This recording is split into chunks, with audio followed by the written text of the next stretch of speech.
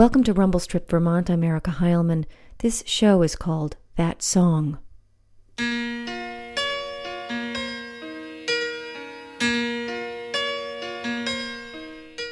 This is the soundtrack to my freshman year in high school. Then I get a little bit lonely and you're never coming around. This is what played in my head when I walked in the halls at school, thinking about a skinny boy called Mike. Mike was the only boy I knew who carried a cloth handkerchief to blow his nose with. Mike was also a madrigal singer, and he had that charisma that madrigal singers have. I never told anyone I listened to this song, but Total Eclipse of the Heart captured how I felt about Mike. Mike didn't like me, and the song, which is a sad song when I heard it in my head at school, it made me feel even sadder, which I guess is what I wanted.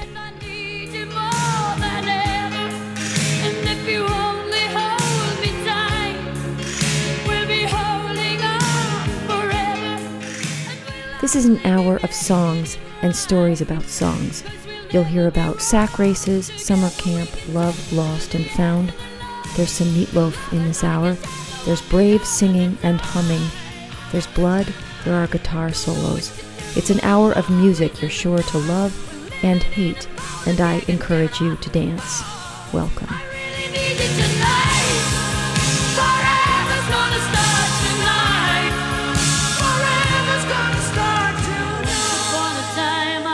Went to a camp called Singing Eagle Lodge, so obviously we did a lot of singing. We sang after every lunch and every dinner, and we made up a lot of songs. Every time we went on a trip, a canoe trip or a mountain trip, we made up a song to depict the trip. And everybody in the camp learned those songs and sang them after meals. So that's why we were the Singing Eagle Girls.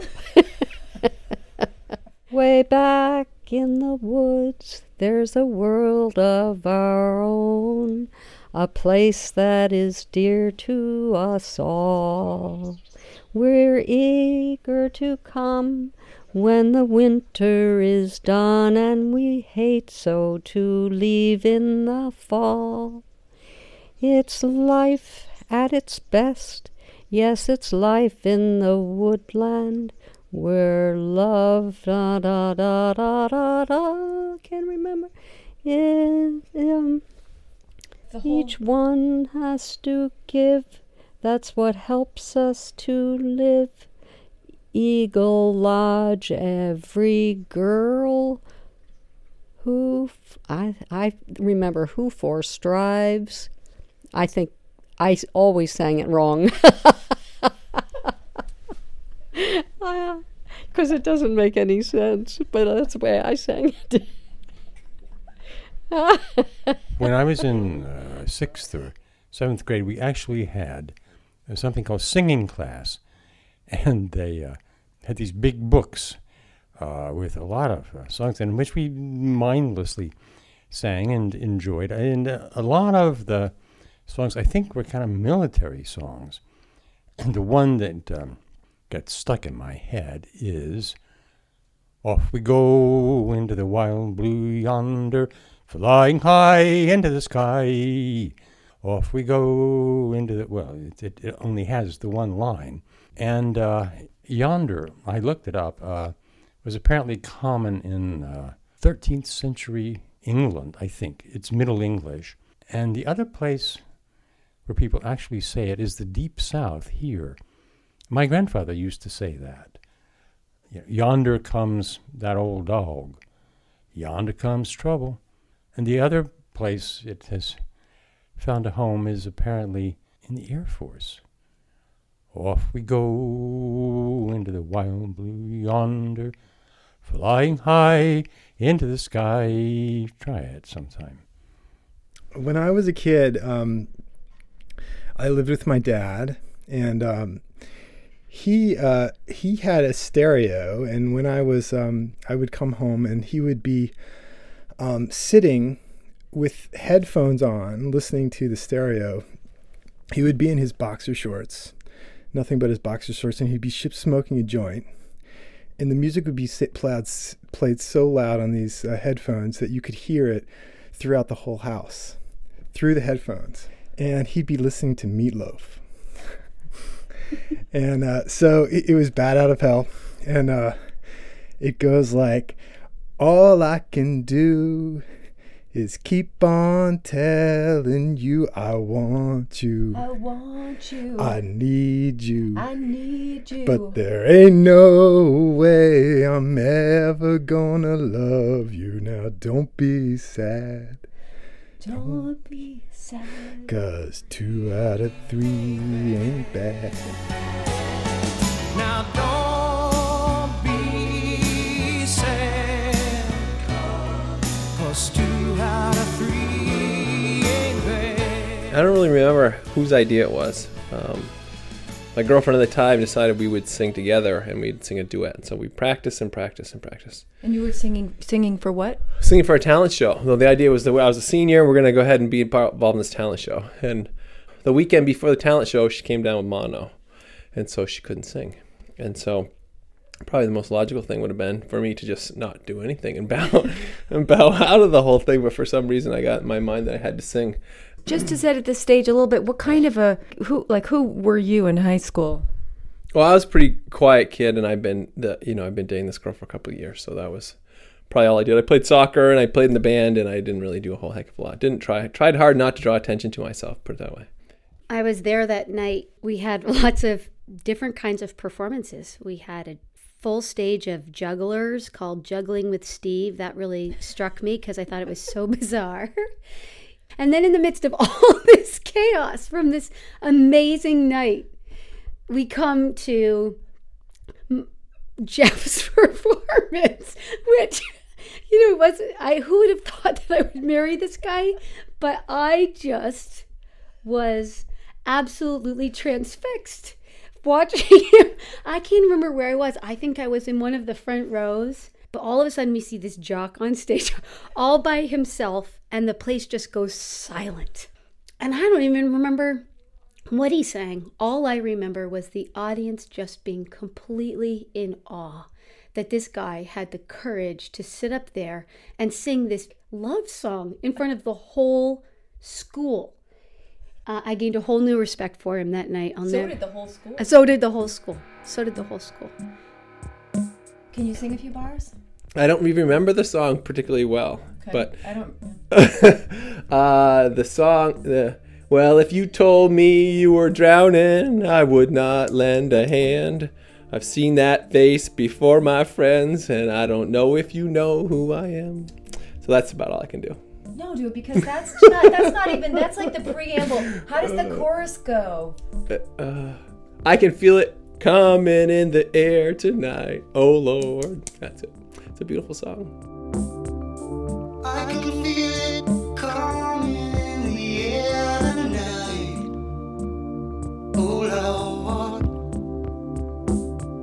and I've been waiting for this moment for all my life.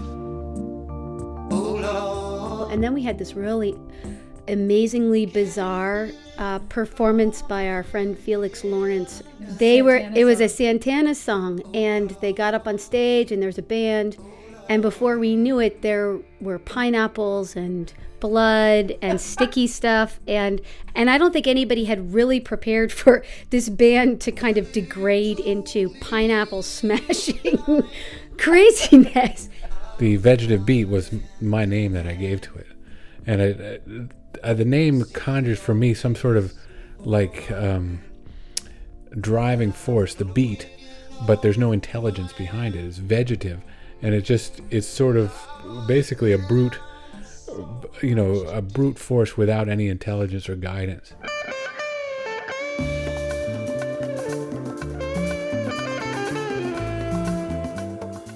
We were playing more or less Black Magic Woman, and just as on the album, it segues into Oye Como Va. And about that time, we went and got all the vegetables out of the closet in the back, and we started handing them to people, and we didn't really know what would happen, but eventually they started throwing them at the audience, and they started beaning the audience with carrots and and onions and things like this. And the audience was kind of rowdy and ready for a fight. So they would start throwing these things back at us. So there was like this food fight. And this went on for easily 15, 20 minutes until they closed the curtain on us. They forcibly closed the curtains on us. But that was not before I got this pineapple.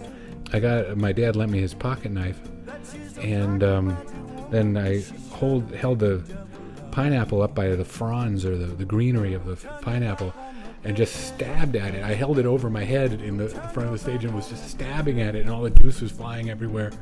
And I nicked part of my hand, so I got a little bit of blood from my hand, and all the juice was flying everywhere. And then it just, it just went downhill from there.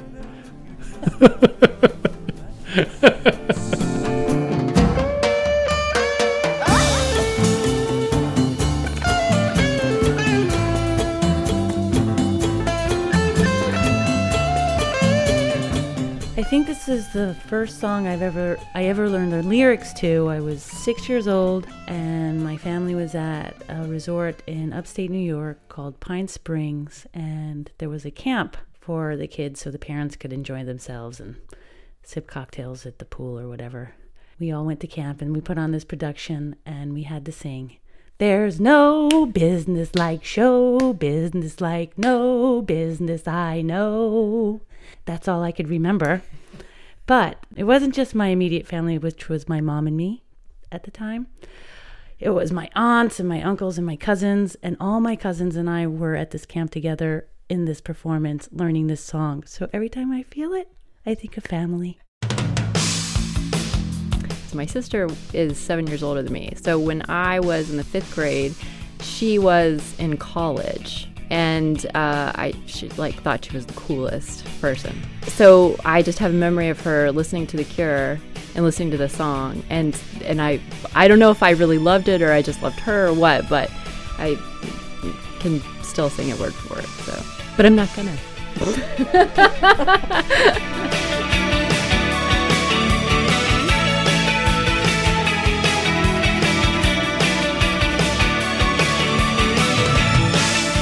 When it was announced at dinner that night who had won the track meet, the baseball game, the swim meet, the canoe race, whatever it was, we would put the captain up on a dining room table, and 8 or 10 girls would lift the table as high as they could, and they'd sing the Birches song or the Pines song. Now, those are 2 songs I ought to be able to come up.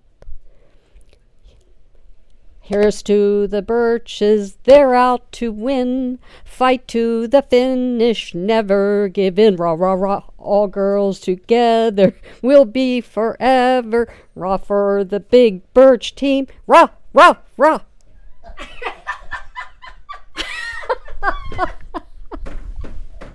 Were you always But a Birch? here was this giant dining room, as you can imagine, having been to camp, filled with girls dressed in brown and white. The Birch team dressed in whites, the Browns in brown shorts and tops. And these women, raised on, or these young women, they were probably 17. The captains were always the older girls, raised up on these tables so that their heads nearly hit the roof of the wiggy, which is where we took our meals. The wiggy. And it was just so moving and so, exciting, and people felt so passionately about this. Were you always a Birch, or were you I was ever always a Pine? Birch. Oh, you're never to switch. You're a Birch for life. You're a Birch.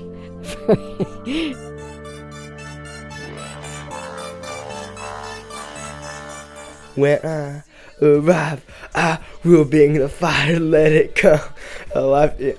Yeah, that was my jam for a very good portion of my life, and I only had like 18 songs on my iPod. I remember when you sync your iPod to the computer, you can like see how many times you've played that song. It was somewhere in like 450 times. And I remember there was a song, it was called Fire Burning, big song. I listened to that song. Jeb and I, that was also around the phase where my brother and I were into yo-yoing, and we would yo-yo a lot and listen to that song. And then a song by MIA called Paper Planes. That was another big song.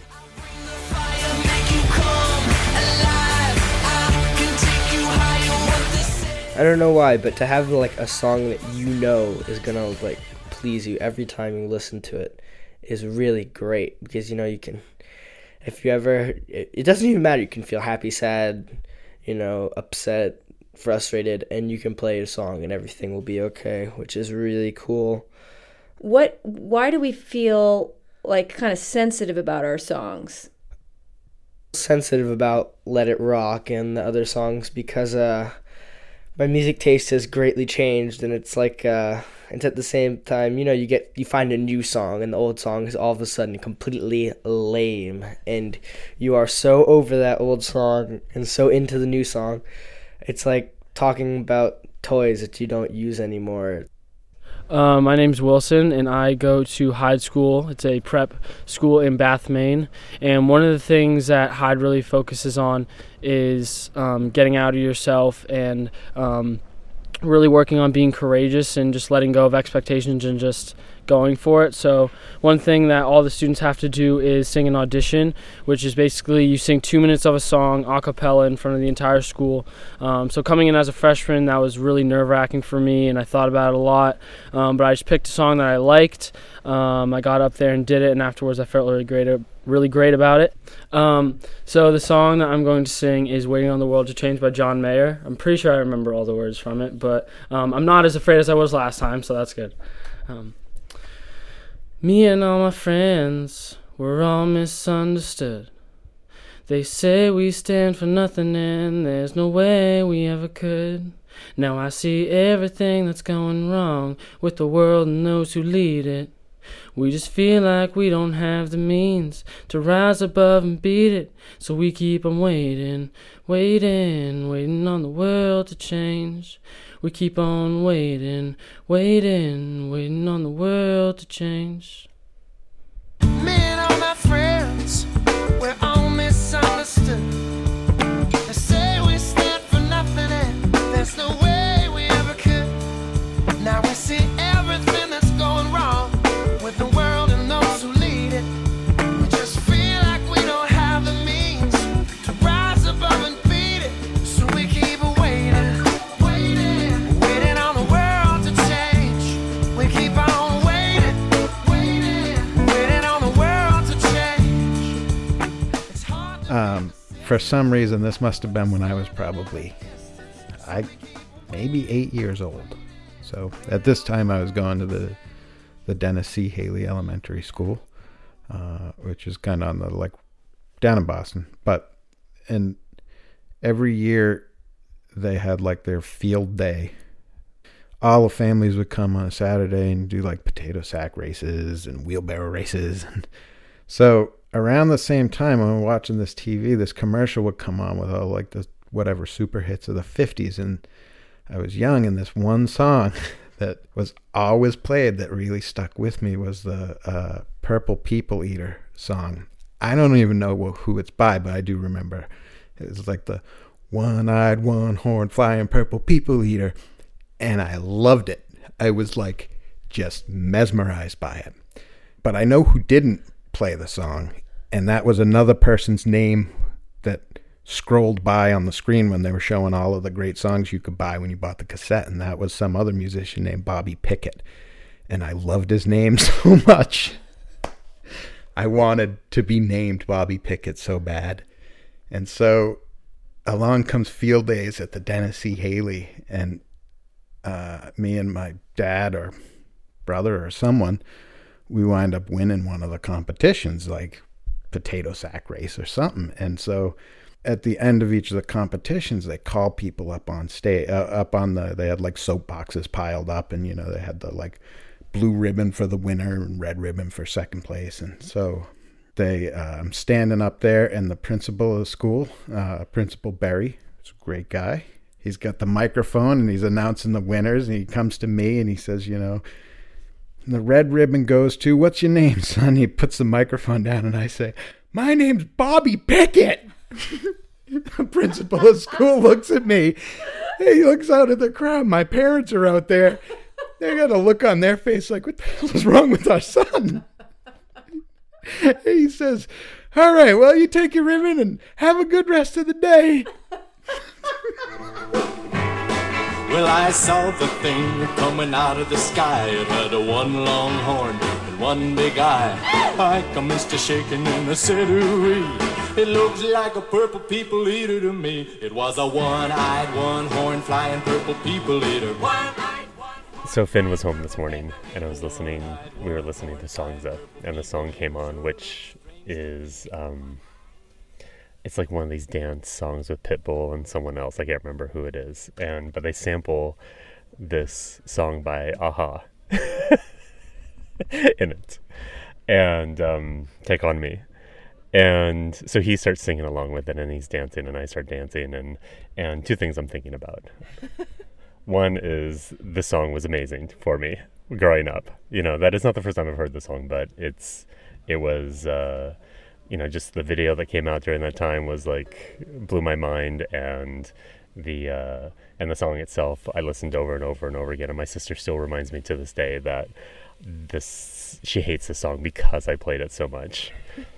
And then the second thing I thought of, he knows nothing of rock music. All he knows is like pop crap, synthmatic. It's just like eating candy. But it's just this funny that this one song, which like for me around the age of 12 or 13 was huge, reminded me of, this era in which I grew up, but also just his taste being a little bit too much like my own for my taste.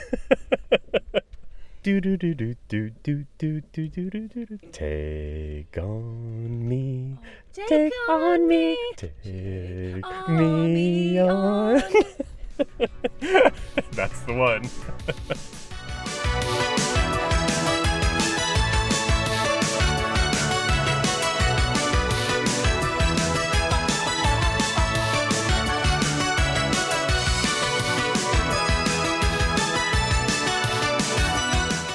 Just now, I'm visiting a friend of mine, Mark Brzezinski, who we call Spaz, and I'm reminded of when we were living in D.C., very close to each other, and it was later on when he was living nearby, still in the Mount Pleasant area, which was 16th Street Northwest, and sort of on a dividing line just east of Rock Creek Park, where a whole lot of ethnically and economically, a whole lot of different people come together in Washington. That was before they put in the metro stop at 14th Street there, so it was a very dicey area. And but I had this 4-track, and we were making a song. I was making a song on it myself, and I used up 3 of the tracks, and then I switched on a track which he had recorded previously, and listened to the whole thing just kind of come together by magic, because he had been recording his own song, which he then scrapped or had mixed down and gotten rid of. And so I was recording this sort of bright samba or bossa nova, a very upbeat sort of bright, bouncy sort of song. And he had been recording it, as he usually does, this sort of dirge, this sort of grungy dirge. And he had a lyric to go with it. And the lyric was left over and ended up going on my song, which you would think that they should not go together at all.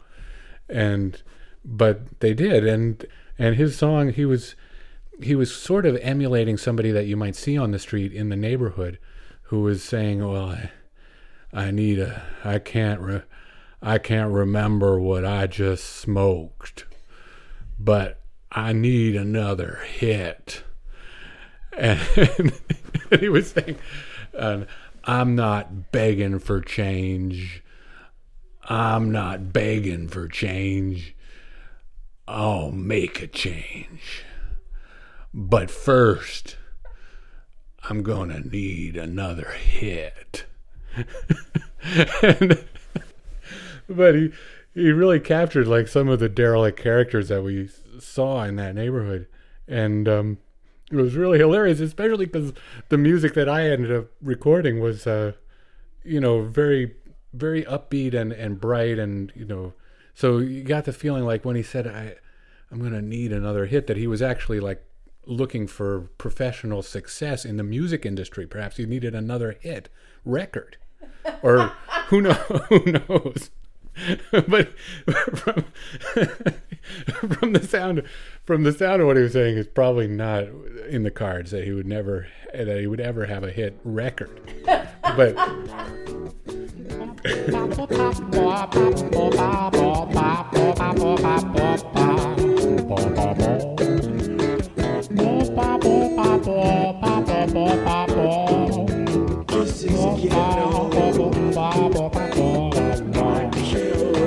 what I just spoke. I wouldn't worry about it. Just give me it. I need another hit. Give me. I need another hit. I was always a big hard rock fan.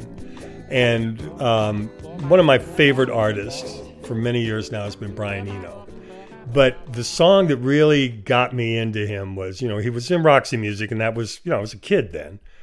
But when he broke off from Roxy Music, he did about 4 solo albums where he sang and wrote the songs. And on the very first record, there's this song called Baby's on Fire.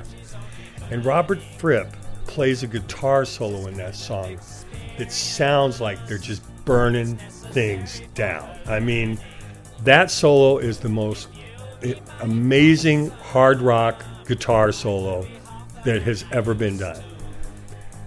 The first time I heard it, it kind of scared me, because these were like guys that I really admired, and I was thinking, wow, what are they thinking,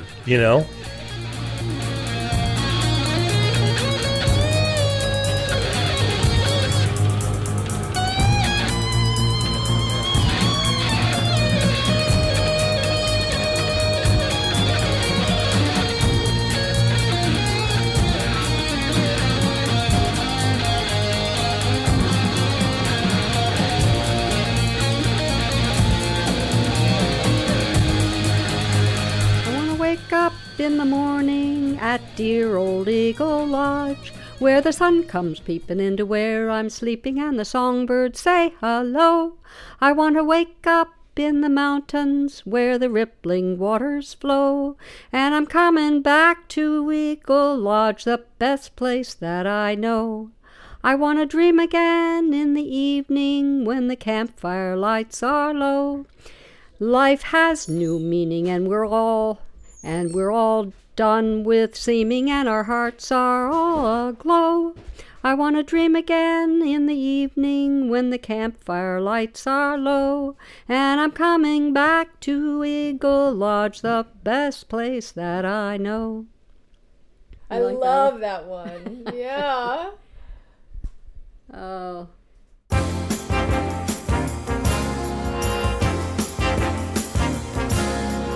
That's it for this show. I want to thank all the brave singers this hour, particularly my mom, who shared a lot of those great camp songs from Camp Singing Eagle Lodge.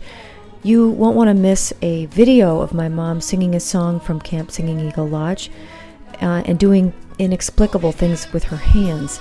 You can find that on my website, rumblestripvermont.com. Leave a comment while you're there.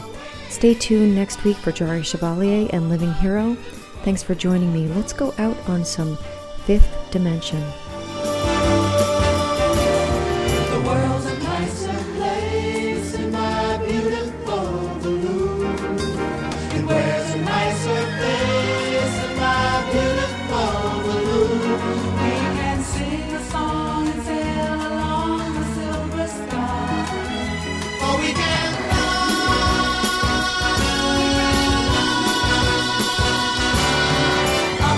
up and away, my beautiful balloon.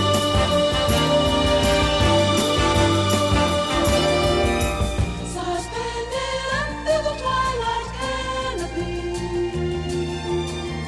we'll search the clouds for a star to guide us. If by some chance you find yourself loving me,